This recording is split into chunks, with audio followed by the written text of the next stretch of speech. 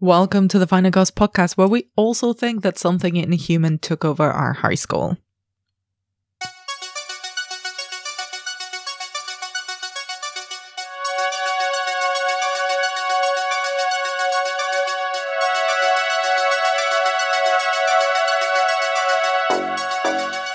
I'm Anna Bogutska, co-founder of the Final Girls Collective and your podcast host. If you're new to the show, welcome.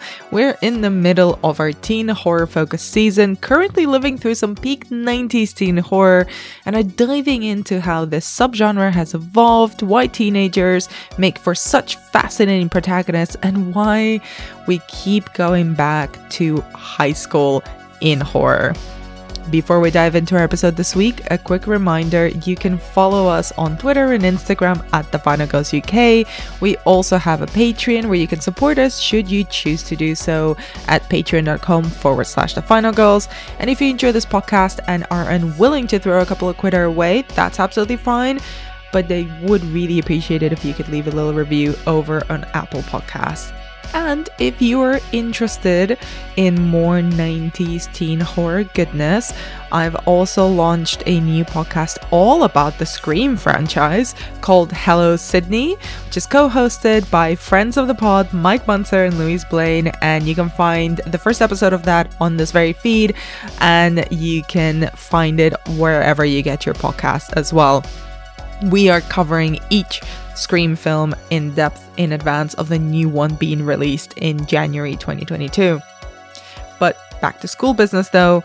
Joining me on this episode is the truly brilliant writer, film analyst, and co-host of the teen-centric podcast This Ends at Prom, BJ Colangelo, who chatted with me about the unfairly maligned sci-fi horror Disturbing Behaviour. Consider this episode the start of the Release Another Cut campaign. It might just be me, but you know what? A campaign is a campaign. Following my conversation with BJ, you'll hear a reprise of the chat that I had with film critic Layla Latif about another sci-fi teen horror that Kevin Williamson penned, The Faculty. Two 1998 bangers featuring absolutely peak 90s casts and hairdos. This discussion originally aired as part of our Female Monster series, which, if you enjoy it, I definitely recommend you go back into our feed and rediscover. And both these films make for an excellent late 90s sci-fi horror double bill, if you ask me. Please note, as usual, as all of our discussions, this conversation is spoiler heavy pretty much from the very beginning. And with all of that said, please enjoy our takes on Disturbing Behaviour and The Faculty. Blue Ribbons. What's that? It's a community group. Good kids, have bake sales, car washes, kiss a lot of adults, speak to Blue Robots. Hear, hear. This group's music of choice, the hum of perfection, the buzz of ambition, drug of choice, life, pursuit of clean living, at the expense of all who sniffle at the hem of their gowns. Freaks so chic. And you got kids like me and UV here, names who like are metal heavy, Marlboro Slight. Music of choice, Harvester of sorrow, language of the mad. Drug of choice, what do you got? Freaks all week. That's it. Lesson over. Class dismembered. Welcome to Cradle Bay High, Stevie boy. Welcome to my nightmare. BJ, welcome to the podcast. How are you doing today? I'm wonderful and so excited to talk about this movie. I'm really pumped. I'm so excited that you picked it. And since it's your first time on the podcast, can you tell us a little bit about who you are and what your relationship with horror is? Sure. So, hi everyone. My name is BJ Colangelo, and I've been writing in the horror sphere for about 12, 13 years now. Time is meaningless after the last 2 years, so I really don't know at this point. But the way that I always pitch myself is, think of your favorite horror publication, Fangoria, Horror Hound, what have you. I've probably written for them at some point. So I write a lot about horror. I tend to be more of an analyst and a theorist rather than a critic, because I find it much more interesting to really get into the nitty gritty of why a movie impacts us the way that it does rather than whether or not it's any good. So that's my relationship with horror. It is my bread and butter. It is my baby. I love it very much. But I also am a podcaster focusing specifically on teen movies and teen movies that are marketed towards girls and young women. Or, as we always say on our show, the girls, gays, and theys, because that tends to be who listens to us the most. But it's called The Sunset Prom, and I co-host it with my wife, Harmony, who is a transgender woman. So she completely missed all of these movies because she was socialized as a teenage boy. And we kind of dissect them, look at the cultural relevancy, the impact that they had on teen girls and pop culture influence, their staying power, what it has to say about womanhood.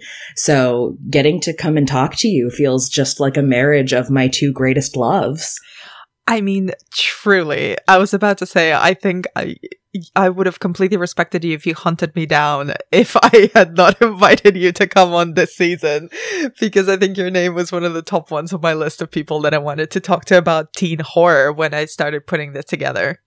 I mean, I may have been plotting once I saw your announcement, but luckily you did email me, so crisis averted. I absolutely love The Sunset Prom. It's one of my favorite podcasts to listen to when I'm walking around, and very often I think I've told you this before, just get looked at weirdly by strangers because I just start laughing out loud. and funnily enough, I was talking with a friend, another kind of horror podcaster here in London, about how much we love the podcast and how weird it is always to talk to people who you feel like you get to know through their work and through the intimate medium of podcasting, and then talking to them even through a microphone and through a distance, it still feels like, oh, I'm actually talking to one of the co-hosts of The Sunset Prom. How weird and strange and wonderful.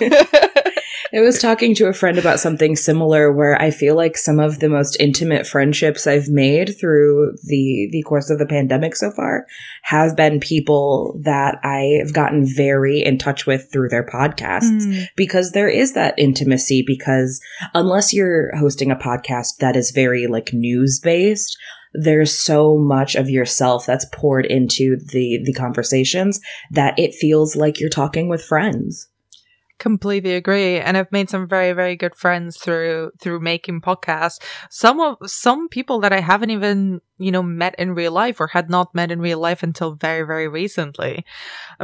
So I know your love for teen movies, but can you talk a little bit specifically about your thoughts or your approach to teen horror specifically as a subgenre? Absolutely. So teen horror movies have always really resonated with me deeply, because your teenage years in general are when you feel the most othered by the world around you. Your hormones are going crazy. You have everybody telling you that you need to be doing certain things or being a certain way in order to be successful adults, and we're still trying to figure ourselves out. So it's like a giant flurry of conflict that you're going through. And horror movies are one of the only outlets that have ever allowed teenagers to stop and say, hey, this is really hard and this is really scary. And in a lot of cases, this is really fucked up. And we tend to not allow teenagers to have those experiences in cinema, because those are the movies that you see that end up being like Oscar bait of somebody in their late 20s into their 30s, which, also a very pivotal time.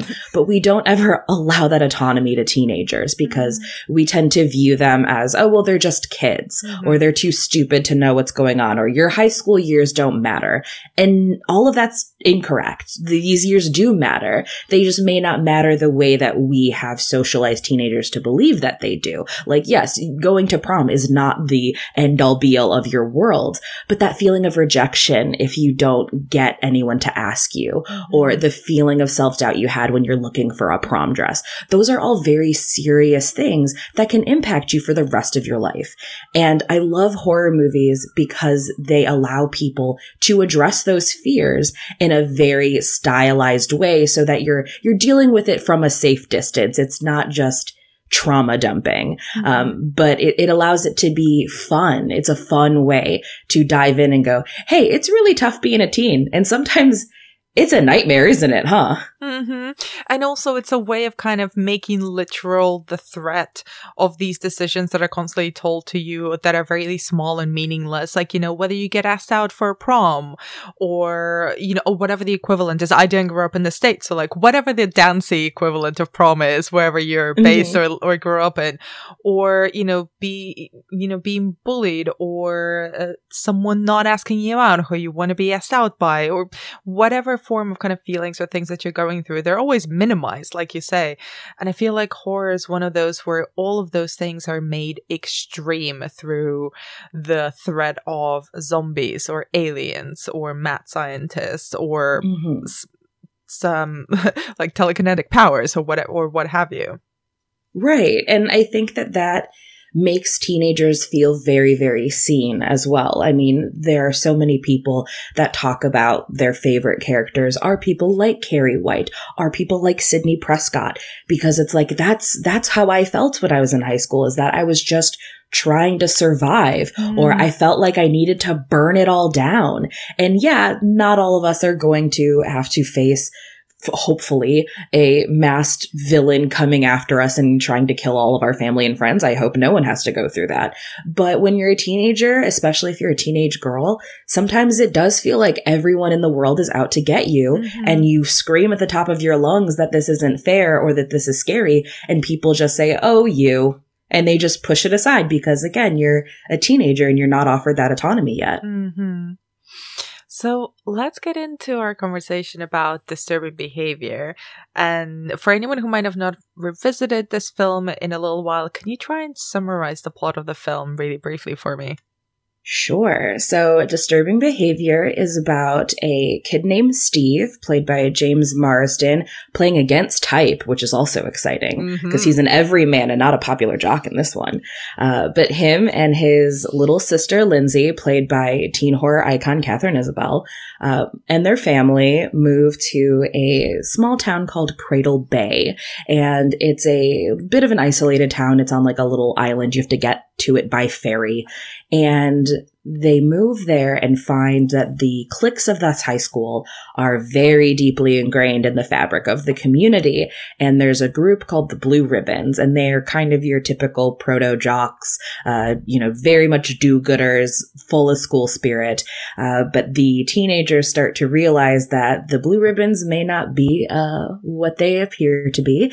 And as it turns out, there is an entire conspiracy happening where parents are willingly offering their children up to be brainwashed, a la like Stepford Wives, to turn them into the quote unquote ideal teens.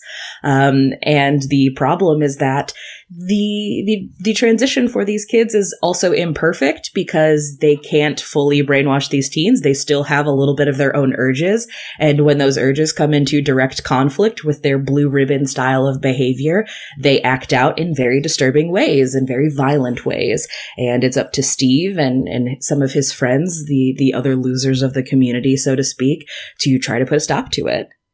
Beautiful. So let's start with your summary has already kind of laid out, and it's the caste system of the high school, which I think is a very teen movie trope. Every film high school, I think every high school that ever existed and will exist will have its own kind of social strata system. And when Steve arrives, he's a kind of an everyman, like you say, but also kind of middle of the road. So he's perfect for us to be introduced as to how Cradle Bay and the teens there work. And he kind of gravitates or is pulled into the weird bunch with Gavin and UV. So how is this Cradle Bay High School divided, and who's who matters, and how do they behave? So what I find really interesting is I'm fascinated by especially the American clique high school caste systems that exist because they are not universal. Like, I always crack up when I watch something like 10 Things I Hate About You and there's the group of white Rastafarians. It's like, that's a very interesting choice. Or the Cowboys. Like, there's always like a cowboy group. And so in Disturbing Behavior, one of the groups they have are like the gearheads, kids that work on cars and want to be mechanics. That's such an interesting clique to me.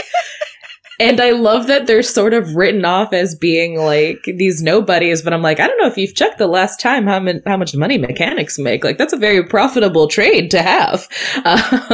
So we have like that sort of a clique. You know, we obviously have the blue ribbons, so the people that are considered to be the end all be all, like they are the popular ones. But what's interesting is that they are popular and loved by the community, but everyone in the high school kind of hates them because they're assholes.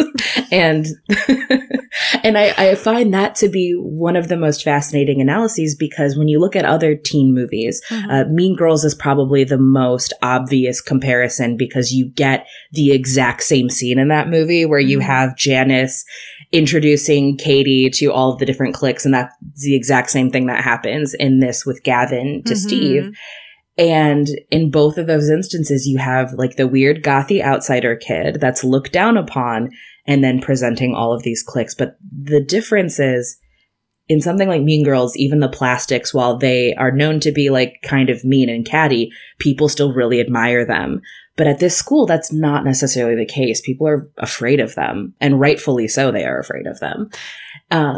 I just find that very interesting. It's interesting you pointed out, because the people who admire the blue ribbons in this high school and in the community, I think it's a good moment to point out that Cradle Bay is like a very small community and quite isolated as well, both geographically, which will come into play in the plot of the film. But it's the adults that admire them. So they're kind of the little social group of the teens who are hated by the other teens, but really coddled by the adults.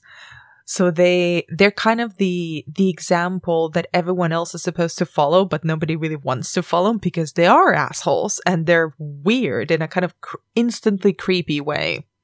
Yeah, they very much reside in kind of like the uncanny valley, because they're not all there. And, you know, we find out later it's because they're literally brainwashed, or implanted with a chip, however you want to describe it.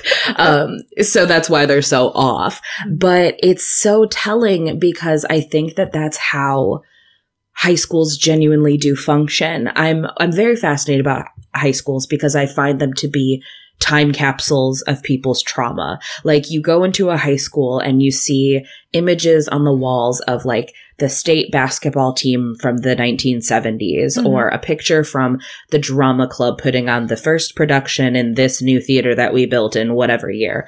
But we don't actually know anything about these people. We don't know if they were good people. We don't know if they were good students. We don't know if they were kind. We don't know if half the people on that basketball team are a bunch of racists. We have no idea. All we know is what we've been provided. And it seems like that is what has always mattered to adults. Like, and I'll fully admit this, as a high school student, I went through some severe trauma, and I did have a bit of like a drug issue for a hot minute, but nobody said anything because I was an honor student. So because my issues with addiction and my obvious cries for help were not impacting my grades, no one was like, oh, this is not serious enough to step in. She's fine.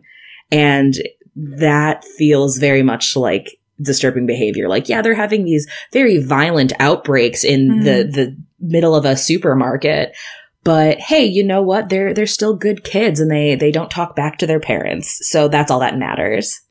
I hadn't thought about it until you brought it up, BJ, but it's complete. You're completely right. I actually went through a similar thing in high school, where I was a straight A student for my entire high school career, but when in the later years was getting into a lot of trouble and was just not going through a very nice period at all. And instead of anyone addressing anything, it didn't really matter because I got good grades and kept the school average up a lot. So it was very easily dismissed, and I probably should have gotten into a lot more trouble for the shit that I got up to, but it was very much waved away because I got the very good grades.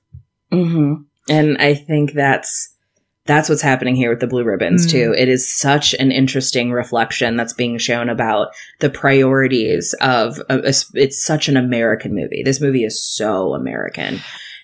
And what's really interesting to me is that the blue ribbons, because they are like brainwashed or, you know, transformed by this chip that they're implanted with, they're being essentially modeled into someone's idea of the perfect teenager. So what is, this is all spoilerific. So like, what is the Dr. Caldecott, who we'll come to later, what is the adult's version of a perfect teenager in this film?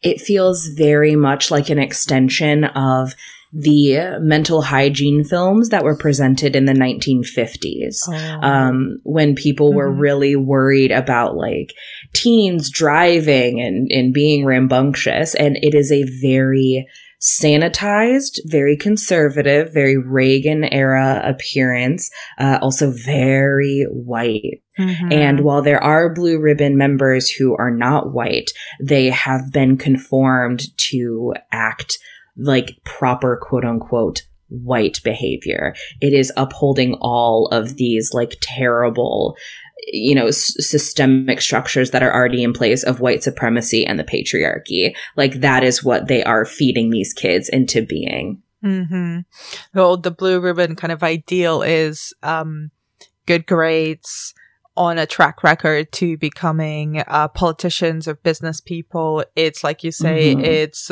all like the female characters are completely subservient to the male Blue Ribbons. Sex is completely eliminated, which is the thing that also triggers their violent behavior, is that the chip that they're implanted with cannot actually delete their sex drive and their hormones and their impulses. So that's the thing that causes them to kind of quote unquote malfunction.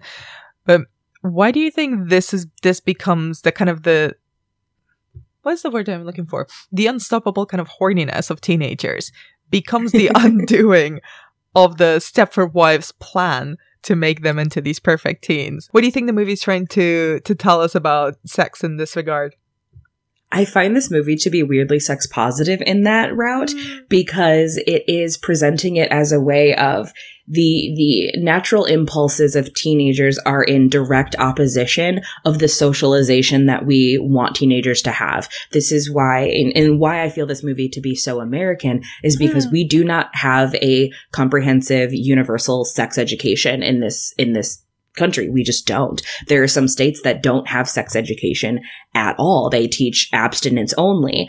And those states tend to be the ones with the highest levels of teen pregnancy. They have, a lot of issues because you can't stop the hormones and the urges, and trying to push them down and pretend that they don't exist is going to make them self-combust, because they're two unstoppable forces acting against one another. And I find that really interesting, because it's this ideal that parents have of, my kid is quote unquote clean. My kid is not pursuing this rambunctious, promiscuous behavior. That is the status of what is a good child. And this movie is like, no, you can't do that. Like, when you try to determine somebody's goodness by whether or not you're having sex, that it doesn't work, because you can't control it. Like, those emotions and those feelings and those urges exist, and there needs to be a safe outlet for them. And when there is not a safe outlet for them, that's when violence happens. And that is something that is so very true that exists in the world. We look at like the incel culture and how they have these urges, and no one has ever taught them what it means, how to process them, what to do with them, and they act in unsafe ways. And that's what's happening with these Blue Ribbons. If you just say, hey kids, it's okay to have sex, it's okay to feel this way, but you have to understand consent. You have to understand the risks that come along with it. Just be safe about it. Then the issues go away. And nobody wants to have that conversation because it's uncomfortable for parents to think about teenagers having sex. And it's very much in the text of the film from the very first scene, which really, the very beginning of the film, it starts with two teenagers making out and engaging in oral sex in a car parked in the forest. Like, this is iconography that we've been fed through horror movies and teen movies alike. And it ends with a really graphic murder. And it's really disturbing the way that it just gets literally swept away under the rug by both the teen boy who's murdered the girl, but also the police officer who finds them and just kind of lets them off the hook. So instantly, it's already put us in a place where sex is punished, and also violence is protected by the adults in Cradle Bay. And that's what I find so fascinating with this movie, is because you see that and you recognize immediately that the people who've been brainwashed, and obviously the police, because they're working in tandem with the brainwashers, they're the bad guys. Like, so the people that are covering up for this violence are the bad guys. Had this student not been brainwashed, more than likely they just would have had sex and gone home. And there wouldn't have been this problem, but he's got this microchip in his brain that's like, no, you acting on this desire is bad. And she's even worse for wanting to do this with you. And therefore she must be punished. So, you know, the idea is not that sex is, you know, bad or punishable. It's the people who believe that sex is bad or punishable, like worthy of punishment. Those are the villains. That's who we need to fight against. And I think that's fascinating. And let's talk a little bit about our protagonists, essentially the weirdos of the film, where Steve, who gets adopted by the weird kids in the school, and obviously Gavin, played by Nick Stahl, and UV, and later on Rachel as well, played by, well, up-and-coming star at that point, Katie Holmes.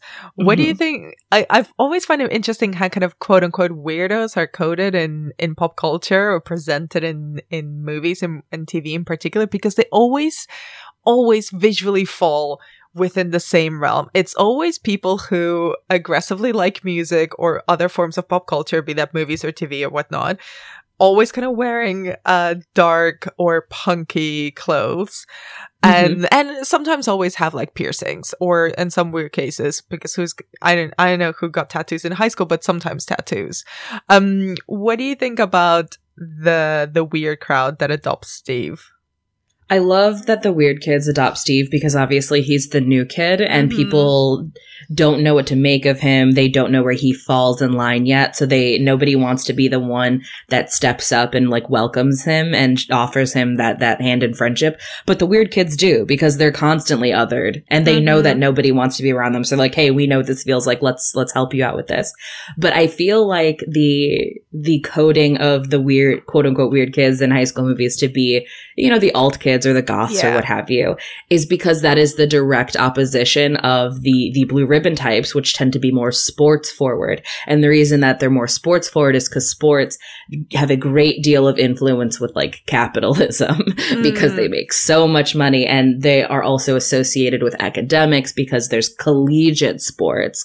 And the weird kids are ones that tend to lean more towards into art, which is viewed as something that's a little bit more liberal and a little bit more progressive and more provocative, where sports feel very conservative and they feel very much on the right end of the right, as in like the political right end of the spectrum.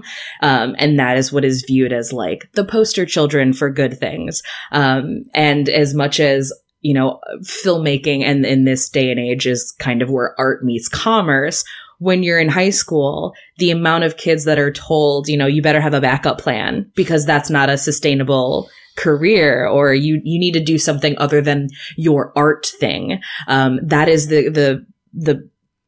that is the pervasive narrative. Whereas kids with sports, it's like parents will refinance their entire house to try to get their kids on like a D1 collegiate football team. And you don't really see that for the art kids. So they tend to be relegated to being the weirdos of high school. And they've always been, in my opinion, the most interesting. Oh, obviously same, because I mean, evidently I was the weird art kid in my school for the entirety of the duration there. But I think this is, as you were speaking, I was realizing this is the kind of the very American nature of the film as well, where that comes in, because, you know, from a European point of view, those are not kind of things that necessarily exist as systems or even as kind of cultures. So that separation and how commercial and how financially important it is for school athletes to then like go into university, like becoming university athletes and then going into it professionally. That's entire. I mean, I know these words because I've seen them in movies, you know, but those full rights and the sports scholarships and all that stuff, those are legitimate ways that people could continue their education. Absolutely. And what I find so interesting about this whole system as well is that I'm somebody who in America, like I I was able to kind of ride both sides of that because I was a musical theater kid. I was really into films. I was kind of a weird goth kid, but I was also a world champion baton twirler. And that meant that I twirled for my high school majorettes, and we won state every single year. We won nationals every single year. It was a huge deal. Holy shit. So I was a goth kid who also had a Letterman's jacket. And my Letterman's jacket had all of my patches from the things I won from baton. But then the back of my Letterman's jacket also said like thespian society and choir and things that are very not athlete based. But because I was in both of these worlds, though, I got to see how differently they function. And the fact that in America we don't have, free education for secondary education is why sports are pushed so heavily on kids. I knew plenty of kids who burnt out by the time they were 20 because they were star athletes and they were pushed so heavily. I mean, we even see this in John Hughes movies when you look at something like The Breakfast Club, and poor Emilio Estevez has a full ass breakdown about how hard he's pressured by his dad to be good at sports. And we like to pretend like, oh, it doesn't matter, or it's not a big deal, it's just high school.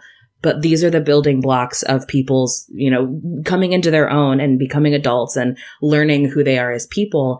And this is where it starts. So the kids that are really into art are made to feel like outsiders, are made to feel like they're not good enough, that they're never going to be good enough. And kids that are, even mediocre at football are trained and pushed and believed to be like, you're the star. You're the best thing that's ever happened, which is why when you go back for your high school reunion, you'll see the kid that was the star quarterback of the football player, never left their hometown, didn't do anything, because once they leave that parameter of that world that they've created, they're nobody. And they don't want to lose sight of that.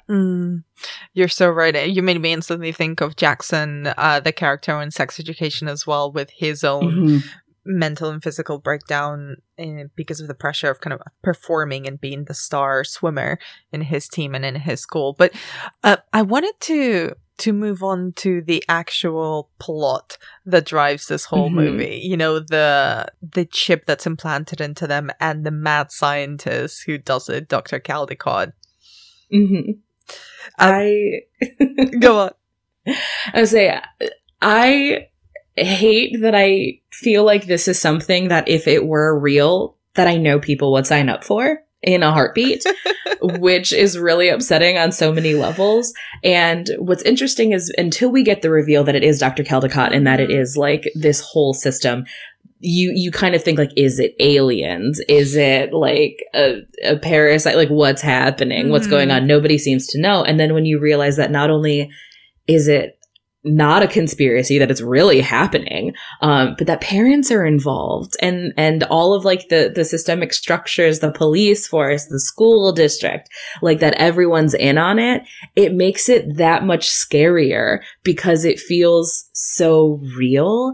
And it feels very, the Stepford Wives thing is pretty obvious, but then I also think about like the scene in Get Out where they're basically like auctioning off the character. And that's what these parents are doing, is they're nominating their kids and like pleading to like fix them or make them anything other than who they are. They're asking for it, literally. Yes, it's terrifying. And we've been having these conversations a lot more and more now that, social media is as prominent, where you'll see things all the time that's like, if you cannot accept that your child may wake up one day and realize that they are transgender, or that your child is gay, or that they are into certain things, then don't be a parent. And like, that is what I want to scream when all of these parents are meeting together in a gym to offer up their children, is like, you do not deserve to be a parent. And also, and I already feel prejudged by what I'm about to bring up, but I was listening to Seth Rogen's Storytime podcast the other day. Surprisingly good. I can't believe this is coming out of my mouth, but there was an episode that kind of made me think, as you were talking about that same thing about the structures of success that the parents want to fit their teenagers into. It's like, well, you need to get the good grades, you need to go to a good university, you need to get a good job, and a good job is qualified by how much money you're making and how big a house you can buy versus how happy it makes you, or how fulfilling it is, or how much you enjoy doing it and what you get out of it. So this kind of pushing their kids kids, or even in the case of our protagonist, Steve, there's a whole lot of baggage that he comes with that has clearly not been addressed by his family at all. So instead of dealing with the trauma that their kid is going through, that both their kids are going through, because they had lost their elder son to suicide, kind of this happens off screen. Poor Mr. Ethan Embry that we only get to see in like flashback videos. Exactly. Like in a really, really brief flashback as well. But I'm like, oh, can you maybe deal with what's happening in your house? This is not about fixing Steve with mad science. It's about maybe helping him process the loss of his brother. Mm-hmm. And this is unfortunately a thing that we see all the time. And I find that this movie is also a really good time capsule of sort of the mentality that millennials were pushed with, which was this idea that we got from our, late end boomer to early Gen X parents, where it was like, you have to do X in high school to go to X college to make X amount of money because that is the only way to be successful. Like, it's very, very much like a Reagan era kind of nonsense. And now what we're dealing with is people of my generation who did that, who followed all of those rules and the formula that we had been told since childhood was the way to success.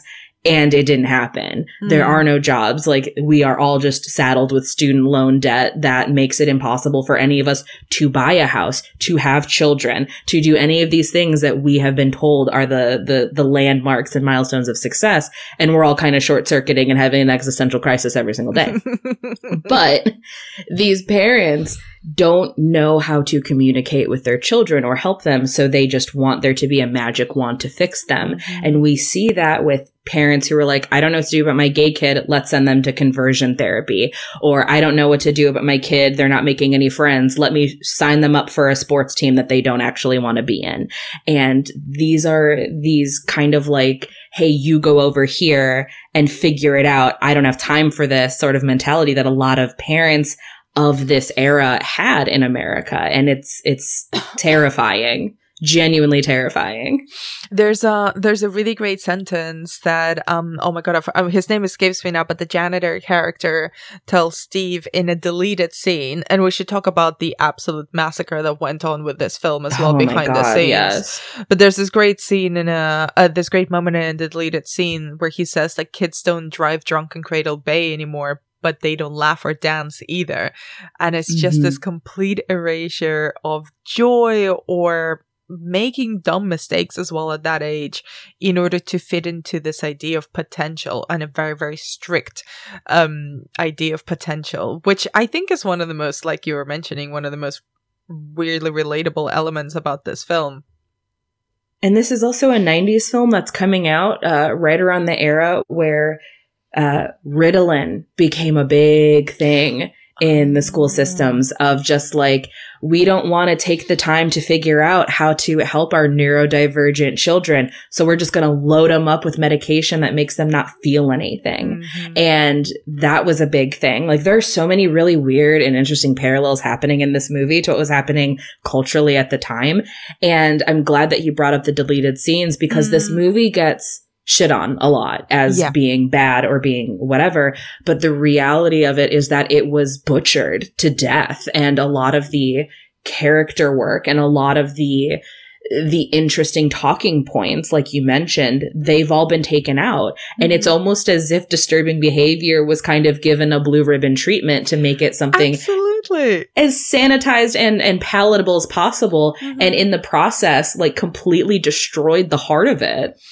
And weirdly as well, and to explain this very briefly, and I'm gonna go full nerd and kind of use the running time minutes to create kind of a timeline of this movie. The version that is out there is 84 minutes long. That's the theatrical release. That's the version that's on the DVD, the Blu-ray there. But there's a fan edit online that has joined in all the deleted scenes that are in the DVD extras, and that takes it up to 103 minutes.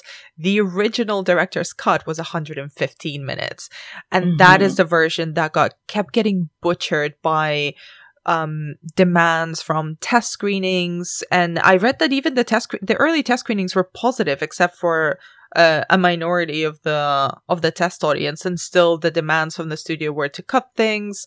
The ending was changed. Then the director, it just completely got taken away from the director to recut. And they wouldn't even let him kind of add in or release the original director's version on the Blu-ray years later, like 20 years later, when it got re-released on high definition.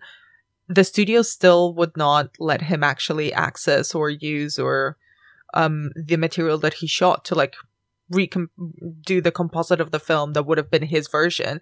So it's a weird kind of butchered Frankenstein of a monster of a movie where you can see that it was great, but has been kind of tinkered with so much. And I genuinely don't understand, and I don't think anybody knows why it's still not allowed to be put back together now. I mean, it's over 20 years after it was originally released. The stakes are non-existent. That's the thing that I don't understand about it, is that this is a movie that just the intentions have been changed completely behind it. Because I know in one of the deleted scenes, like Steve and Rachel have sex, and that was kind of unheard of at this point in teen horror, of protagonists having sex and not dying. And taking that out, I feel, sucks away that importance of the like that sex positivity message that I can see. Like, they're subverting it a little bit in the current edit, but it's not quite as obvious when you have that out. Or, you know, you even find out that the brother who unfortunately took his own life, he did so because the parents were separating him like from the girlfriend, and he felt like he had nothing left. Like, these are very important things, because it also then kind of puts an additional onus onto these parents who we know they've moved to Cradle Bay because they're trying to fix Steve, because they don't want to deal with, you know, Steve's trauma and the fallout from his brother's suicide, which was indirectly, like, it was caused by them as well. So, like, it paints them as even more responsible for everything that's going on. And it really bums me out, because you can tell that there is a good movie here. Like, it has all of the bones of a good movie.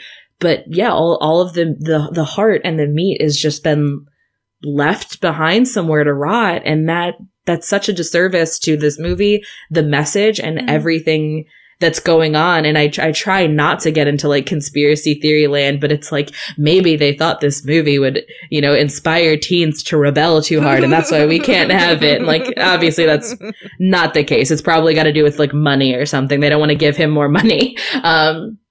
But it's a shame. It's a real shame, because I love this movie and I love what we got, but I love knowing, like, I hate knowing that it could have been so much more. I know, me too. Like, you know, fuck the Snyder Cut, release the Nutter Cut. That's the one that I want. Like, it does seem kind of nonsensical that it just won't happen even so long after the film has been released, even as a lot of these actors have become bigger stars. And, you know, David Nutter, the director, has gone on to have he already had an excellent career in directing television and films, but he got even bigger. So these are not kind of unprofessional people. These are not untalented people who have kind of disappeared after making Disturbing Behavior and the film flopping at the box office. They've continued to rise up. So why can't we have the film that existed, that was made? The materials are there. And especially when you see how excited people got when Clive Barker was finally able to release the director's cut of Nightbreed, another movie that was famously like butchered by producers. And I do think that there is an important distinction to be made between something like releasing a Nutter Cut versus like the Snyder Cut, or like David Ayer will not shut the fuck up about the Suicide Squad cut that he wants to have. Yeah, no one cares. That movie made $700 million. Like, I don't care. But this movie was a humongous flop, and it was a huge failure. And that, to me, I think that's the motivation for why we should have the deleted scenes and have the official director's cut, because it did fail, and it failed because of those changes that were made. Exactly. And like you say, it is quite sad to see the bones of a really, really excellent, smart teen horror, but kind of you can see the stitches where the changes were made. You can see the things that kind of feel shoehorned and are nonsensical. And before we kind of start winding down, we haven't really spoken about our lead cast. Or, well, the cast at all. Because this is, I mean, it's difficult to put them into context now because we all know who James Marsden is. We all know who Katie Holmes and Nick Stahl are. But, like, they were not well-known young actors at this point in time. So what do you make of our teen cast? I love that there is like a very small mini universe of movies where Katie Holmes is like an alt girl. Like, I love that so much because I like anything with this or like Pieces of April where, you know, she's got blunt bangs and a lot of eyeliner. Because I think like I showed this movie to my wife and she had never seen it before and she like couldn't get past that. She's like, why is Katie Holmes an alt girl? And I was like, we hadn't pigeonholed her yet. Like, this is before that. But I think that she's great because Katie Holmes reminds me in this movie so much of all of the girls that I had crushes on in high school because they didn't let anybody push them around. They were really mouthy. And because of that, like the jocks were super into her because they were like, ooh, that's an interesting color. I've never seen that before. Like a feisty woman, like they were all weirdly into it. But you know, of course they can't be with girls like that because that affects their social status. So they have to do that in secret. And then you have, but then you have like James Marsden who is playing this everyman, and James Marsden goes on to be like a Disney prince. Literally. And like a literal Disney prince and like the captain of the football team in Sugar and Spice. And like James Marsden is also like one of my favorite himbos, in film because he's like a golden retriever. Like he's so cute, but so kind of doofy and I love him. But he's such a great everyman in this movie because he walks in and like you look at him and you're like, James Marsden is beautiful. That is a gorgeous man, but he's not treated that way. And I love that because that is a very real part of high school that people don't like to address, that sometimes it doesn't matter like how hot you are. If you're an outsider, if you're new, or if you're into something weird, like you're still treated as othered no matter how hot you are. And I think that's really, really interesting. And then like Nick Stahl, like he is such a great burnout character. Him and UV both, like they're both great burnouts. But the only issue that I have with him and with his kind of storyline is I do hate the trope of like the alt guys or like the stoner guys or the burnout guys that are still in love with the girl that is like the preppy popular girl. Because that's always felt very, like, insincere to me. I'm like, those kids, I grew up with those kids. They never had any interest in the popular blonde girls in school because they were like, no, they're prissy and uptight. I don't care about them. So for him to be so into her, or I think he calls her, like, fire of my loins or something really gross and poetic, I'm like, that's not real. Like, no, you don't. You think more enough for yourself. But, you know, at the same time, you could argue that's the socialization that all boys receive of, like, that is the type of girl that you're supposed to be into. And that's why somebody like Rachel is seen as like too edgy or too much. Though I do like the idea of Gavin as a kind of kinder alternative to JD, the old boy psychopath from Heathers, where he's mouthy and over articulate and over verbose, but he still will go for the pristine popular girl. Although I kind of because I like the character, I almost want to justify him as being like, are you just into the popular girl who constantly will reject you because that's like another way of being edgy? You're just going like all the way around. Yeah, maybe there's like a little bit of humiliation fetish in there. Maybe it's just a way of him trying to get Rachel's attention as well, because that's who he really likes. He gets so weird when he sees the sparks fly between her and Steve. Oh yeah. You can tell that like that's definitely a sore spot of he's never gonna get her, and then, you know, pretty boy Steve shows up. Stevie boy. Yeah. And we kind of briefly mentioned Dr. Caldecott, Bruce Greenwood, who again kind of feels like an overgrown blue ribbon in this film. His version of a mad scientist feels like that. He really does feel like the doctors from mental hygiene films of like, hello kids, here's how you need to be upstanding citizens. Like, he feels like that guy that you would see on a slideshow projector a day that a teacher doesn't feel like teaching the curriculum. And so, but also so cruel in such casual ways, especially with regards to his own daughter. Mm-hmm. I have a fascination and also like a complete just revulsion towards scientists and doctors who experiment on their own children. On like a very visceral level that I can't quite put into words. Maybe it's because I read My Sister's Keeper like way too young and it's like scarred me for life. But you can tell that his priority has never been like, it was never about like the well-being of his own child. Like this clearly is money making and this clearly is perpetuating like terrible, atrocious cycles. Because I think when they finally confront him, he refers to her as like a failed experiment or something like that. Yeah. And it almost makes me wonder, like, did you have the child in the first place just to figure this out? Like, was she ever a child to you?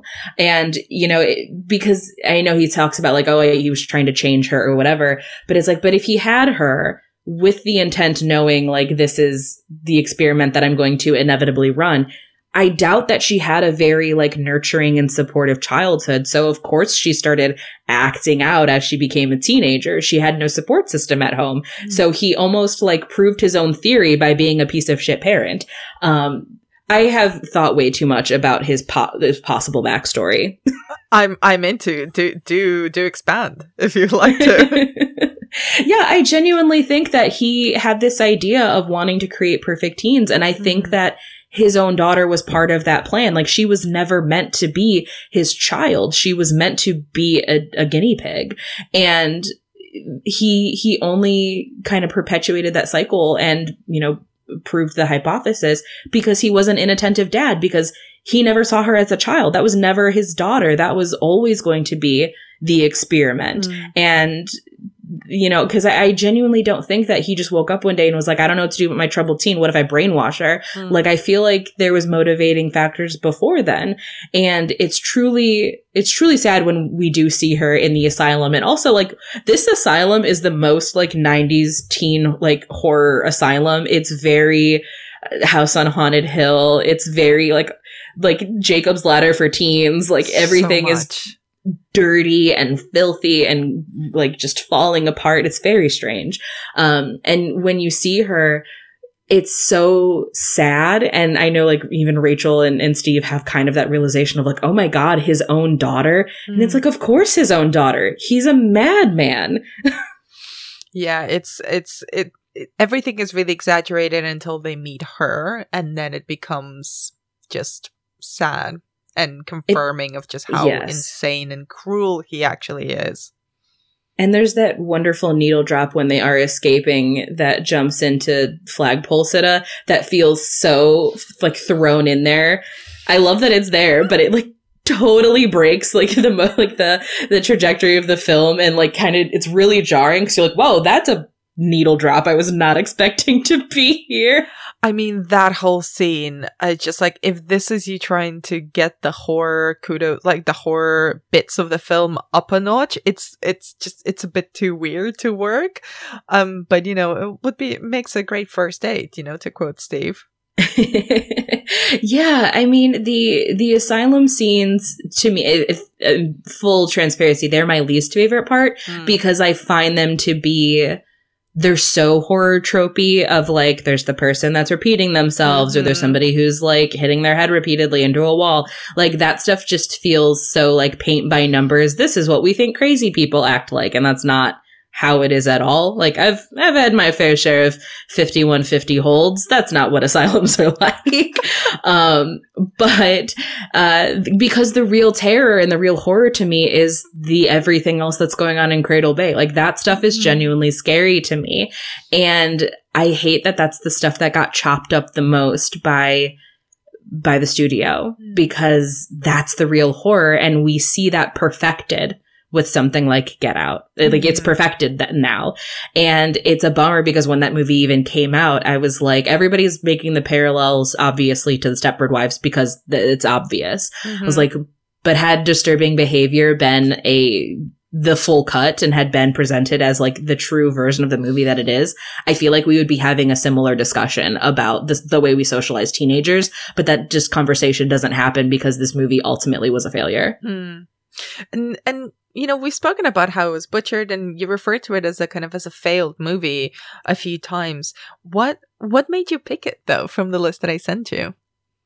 So something that I talk about a lot on the Sunset Prom, and then also just in my work as a film writer, I write full time over at Slash Film, and I use my platform over there a lot to champion movies that get a bad rap, movies that people think are bad and have just universally sort of accepted that they're bad, but have never interrogated why they feel that way or why they believe that to be true. I know frequent guests that you have, Jordan Crucchiola, has talked numerous times about like Jennifer's Body, to the point where on This Sunset Prom, we've turned it into like a verb of a movie getting Jennifer's bodied, which is the belief that a movie is terrible upon release, and then you rewatch it and you're like, wait, no, actually this is saying something really, really important, and it was just mismarketed or mishandled by audiences or misunderstood in general. And Disturbing Behavior is one of those movies for me that I've always felt that way. I've said numerous times that if I ever had the chance to remake any movie, I would remake Disturbing Behavior and just make it the way that it was intended. Because I think that there's something so important being said here that was ultimately just lost in a poor edit. And before we wrap up, PJ, is there anything that we haven't covered about Disturbing Behavior that you'd like to bring up? The only thing that we didn't really cover that I love bringing up is I love the teen speak in this movie. I love Katie Holmes as Rachel being like, razor. Like, that's such a great line. I love UV describing every single social clique as like freaks with sneaks, freaks who fix leaks, and kind of putting every teen group on the same playing field. Like, we're all freaks. We're just different types of freaks. I love that. And I know movies get a lot of shit for having teen speak, especially things like Jennifer's Body and Juno, because Diablo Cody is just a master at it. Because we forget that when we are teenagers, we do come up with stupid words that no one else talks about. We are all the guy from Never Been Kissed saying things are Rufus. We are all Gretchen Wiener saying that's so fetch. Like, we're idiots, and we all come up with stupid languages just so that we can have something of our own. When you're a teenager, there is so much that is out of your control. You have curfews, you have limitations. Let teenagers have their own vernacular. It's fine. PJ, it's been such a pleasure to talk to you about this failed but really, really lovable movie. And I'm with you. You know, let's release another cut. And I hope it actually gets restored into its proper original form one day. Thank you so much for your time and for your insight on it. And for people listening, where can they find more of your work online? Absolutely. So most of the things that I post are all on my Twitter or Instagram, and my handle is just my name at BJ Colangelo. And you can find us waxing poetically about teen films across all genres at This Ends at Prom, wherever you get your podcasts, or This Ends at Prom on Twitter, Instagram, and Patreon. Thank you so much. Thank you. I think something's taking over our school.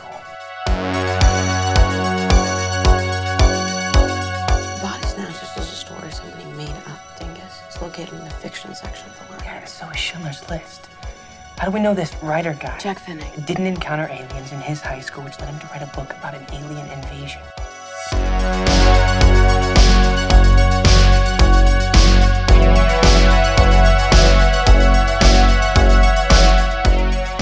Recognize the surface tissue at all. Casey, I don't want to blow smoke at you, but I think you found a new species. Hey, Stokely, maybe it's from your point. Whoa, did you see that? Now, I remembered loving this film, and when I saw it again, it had aged differently than I remembered, but I still really left with like a lot of love for it. So what did you think about it rewatching it now? I think it was a lot more nihilistic than I remembered. Like, I love this idea of, well, I mean, you've kind of got this like central cast of misfits, which are kind of a little bit could come out of a John Hughes film. But there's kind of a grittiness to them that I really appreciated. And it kind of spoke to, you know, especially when you're kind of a teenager in the UK, like how much cooler being an American teenager looks like, even when they're supposed to be in this like really grim high school. But like just that, like the local drug dealer like drives a badass car and is secretly a science genius. Like I was like, yes, this is kind of the gritty teenage years of my dreams. Did you identify with any one character when you were a teenager?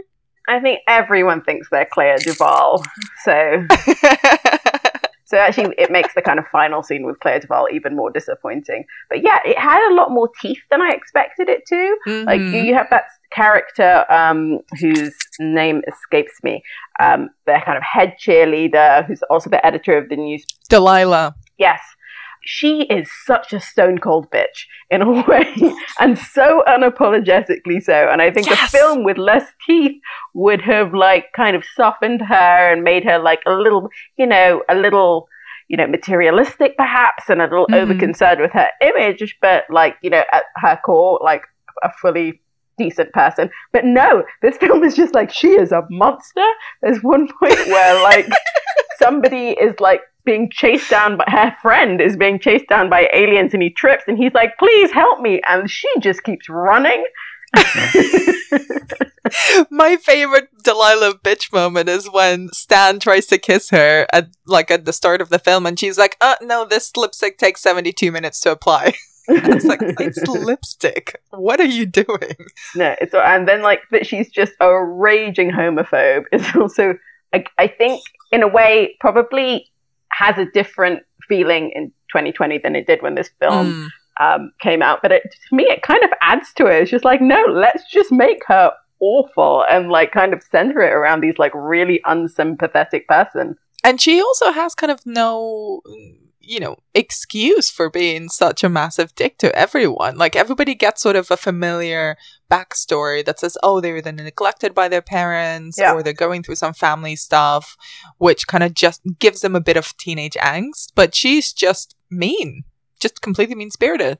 Yeah, which actually leads me to one of my favorite moments in this film, which is just such a tiny one, where Mary Beth is saying to Josh Hartnett, like, oh yeah, my parents died in a terrible accident. He was like, yeah, my parents are dead too. And she goes, really? And he goes, no, but they might as well be. And I was like, what sort of thing is that to say to somebody who's just told you about a tragic accident in which their parents died?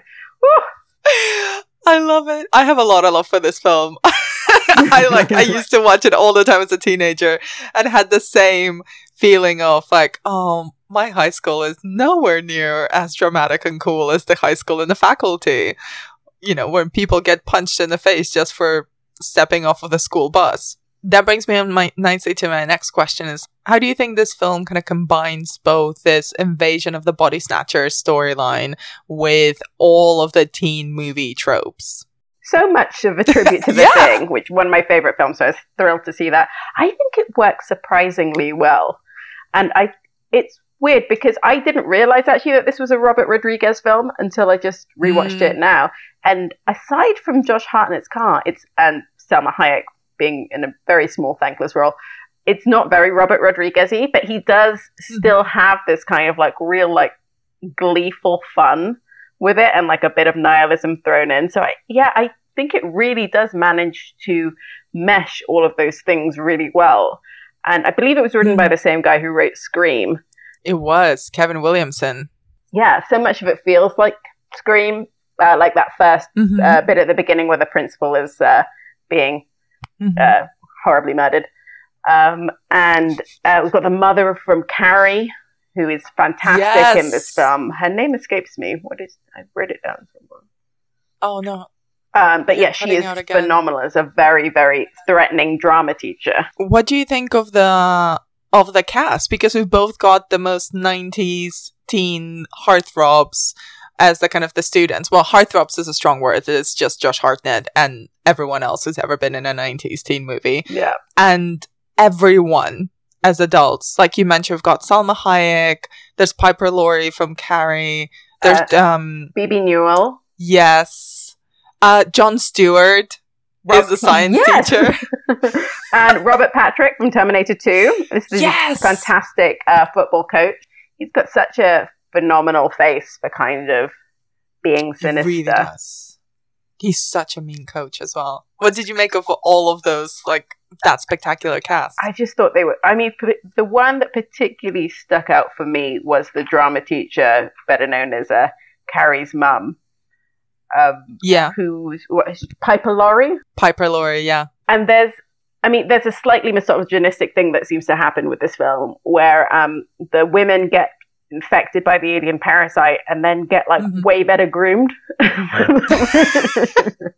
And that happens to her, but it kind of even like lends to this kind of really like sinister facade, this kind of like beautifully like coiffured stiff hair and like iciness that like comes out from this like beautiful eye makeup that she then puts on. I thought she was like really the standout to me. I actually think Jon Stewart is not great in this, but it was still good to see him. It's always nice to see Jon Stewart.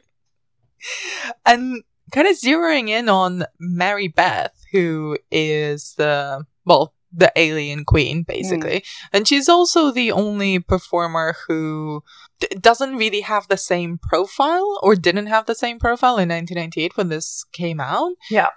She's played by Laura Harris. So what did you make of Mary Beth as a character? She was a lot better than I had remembered. There's a lot of kind of scenes where she is human, where she's kind of talking to Clea Duvall's character, talking to Josh Hartnett's character, which like very like subtly hints to what's to come, which is quite interesting when you have a rewatch to see those nods, because the film really does not put any clues that it's Mary Beth in it. Like it's there's no kind of like red herrings really that anyone is any of that. I think you're just supposed to really believe it is the football coach.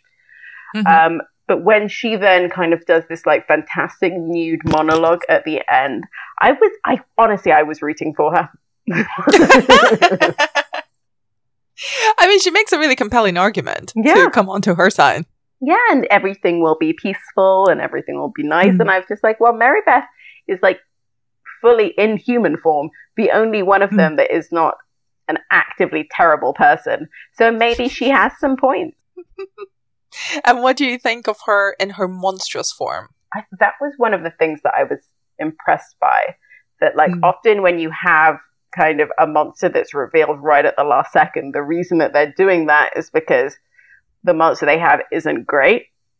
But actually that was a very compelling monster, and I think that the CGI on it, you know, really worked very well. And the bit where it goes into the pool, I thought was done so well. I was really impressed. I thought all of that aged pretty decently. Yeah, and that kind of final scene where she's in full alien form and hunting down Elijah Wood's character. Yeah. It's still maybe just the enormity of it, but it's also an alien that I think completely sheds her female form when she's in alien form, which I find quite interesting. Yeah. Especially if you think about Species, which kind of, even when Syl is in her alien form, she still has essentially the body of a woman, but it's just made up in makeup.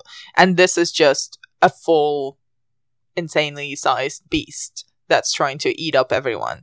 Yeah, and it's more that kind of the human femininity was just like a good disguise, because people just found this person so non-threatening that she could kind of move about so easily within this kind of high school world. But yeah, no, you're right. I suppose that they're supposed to be a bit invasion of the body snatchers. They have like a collective consciousness, but then that doesn't fully hold up, because there's one point where someone will yell like, they're over here, and it's like, if there's a collective consciousness, they already know. And there's one thing that really stuck out to me upon rewatch, which I hadn't picked up on when I was watching as a teenager, is the kind of the dialogue is insane. Just the sheer amount of new combinations of insults and swear words that are done in this film. I'm like, I was making notes when I was rewatching it for this podcast, and most of my page of notes is just all of the new combinations of insults that they come up with. Oh my god, I need to hear this. Just in those first like 5 minutes with the coach, it's just like a barrage of new ways of demeaning people.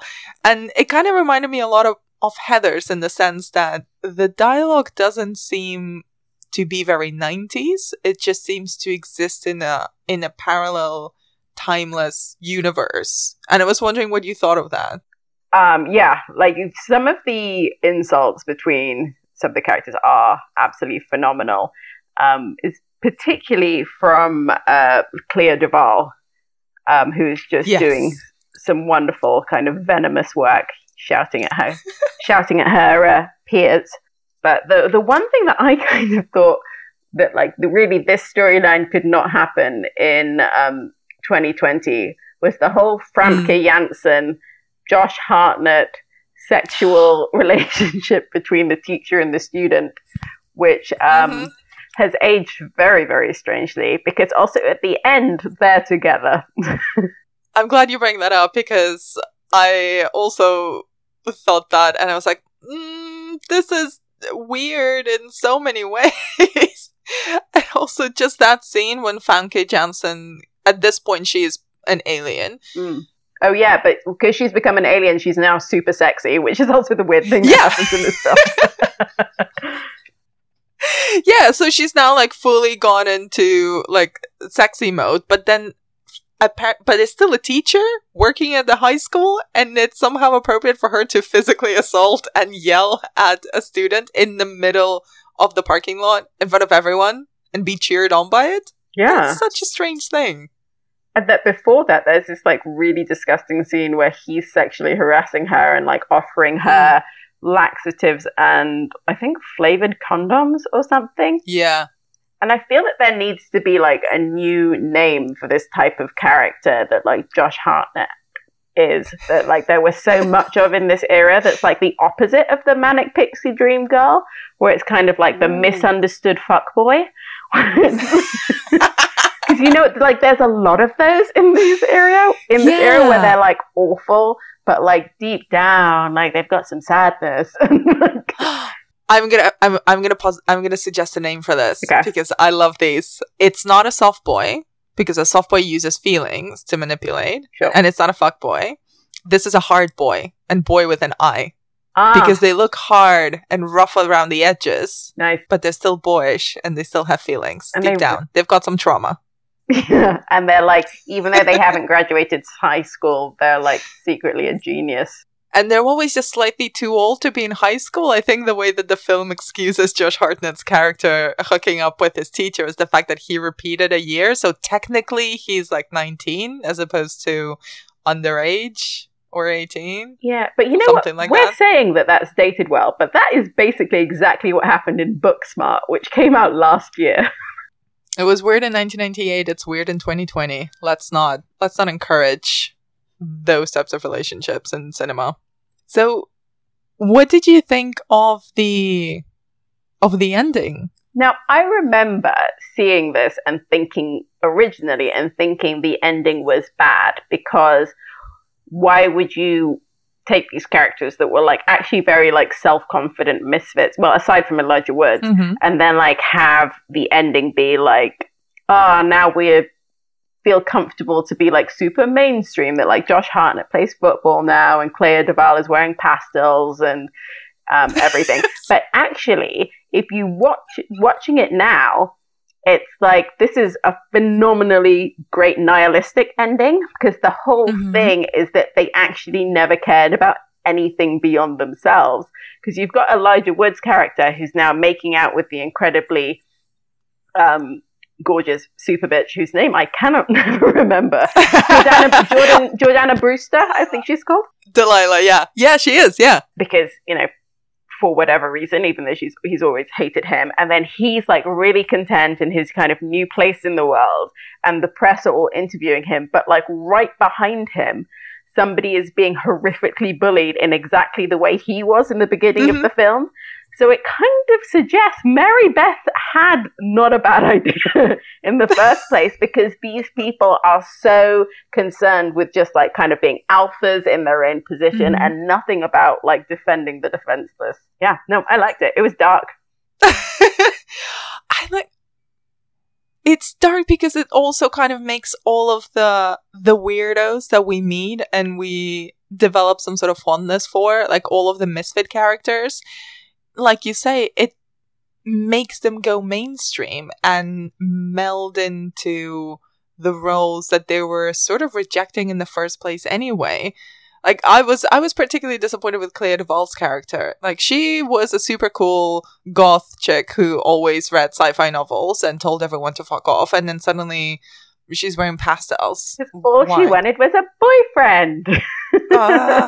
Yeah, but she could have a boyfriend and still be a really cool goth girl who reads sci-fi novels. Actually, one of my favorite things, sorry, just going back again, is like the bit where Stan becomes an alien and he's talking to Clea Duvall through the glass pane, and he just immediately starts negging her, where he's just like, you could be so pretty.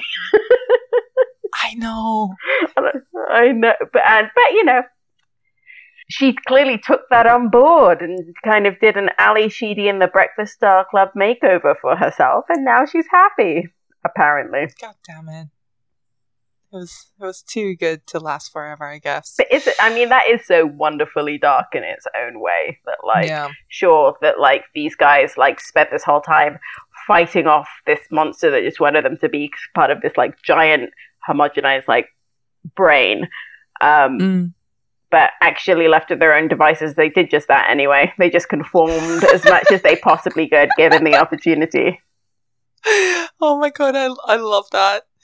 And to wrap up our conversation, I wanted to bring both of these films together. Both Species and The Faculty feature these female aliens that manifest as sort of conventionally beautiful, white, blonde, skinny women, and both of their key ambitions are sort of to procreate and protect their species. So what do you make of their takes on the alien? I think the alien of The Faculty is a much more kind of interesting idea, simply because there is like a broader plan, a wider premise, and when it comes down to that character kind of unveiling themselves and having their voice, there's like a decision that's been made, and like a plan and a philosophy that's like actually quite succinctly kind of given in like this rather well done monologue. I think the problem with Species is they just don't give that alien any real agency. So it's very hard to know what you're watching and what it's trying to say in any broader sense about society, about femininity, about, sexuality, all of those things. Whilst at least in The Faculty, I felt like, I could get what they're using this alien to try and say. And they both die at the end of the films. Yeah, justice for Mary Beth. Yes. Oh my god, that's another t-shirt that I need to make. So why do you think the female monster needs to die so often in these films? Well, I mean, there is kind of an idea that there's a level of misogyny in horror where we as the audience love to see a woman kind of butchered in some way. So it's probably an element of that happening. But also, I mean, in the case of Species, I think they just ran out of things to do with her because they didn't really know where this was going. Which is a sad state of affairs. And to wrap up our conversation, would you recommend that contemporary horror fans seek these films out? The Faculty, definitely, because it is also really, really fun. I think if you are someone also who really loves Buffy the Vampire Slayer, it is in a kind of similar family. Species, it's not boring. I mean, you're not going to kind of, again, like I said, fall asleep or like spend the entire time looking at your phone, but it's been done better. So if you kind of want to watch an alien film with like a lot of great Geiger, watch Aliens. If you want to watch a film about kind of a sex alien doing a great monologue, watch The Faculty. What an amazing way to end. Layla, thank you so much for your time and for your insight. And where can people find more of your work online? And then I can always be found on Twitter. I would not recommend my Instagram. It's only pictures of my children. But Twitter, you can find me at Layla Latif. Thank you so much. Thank you.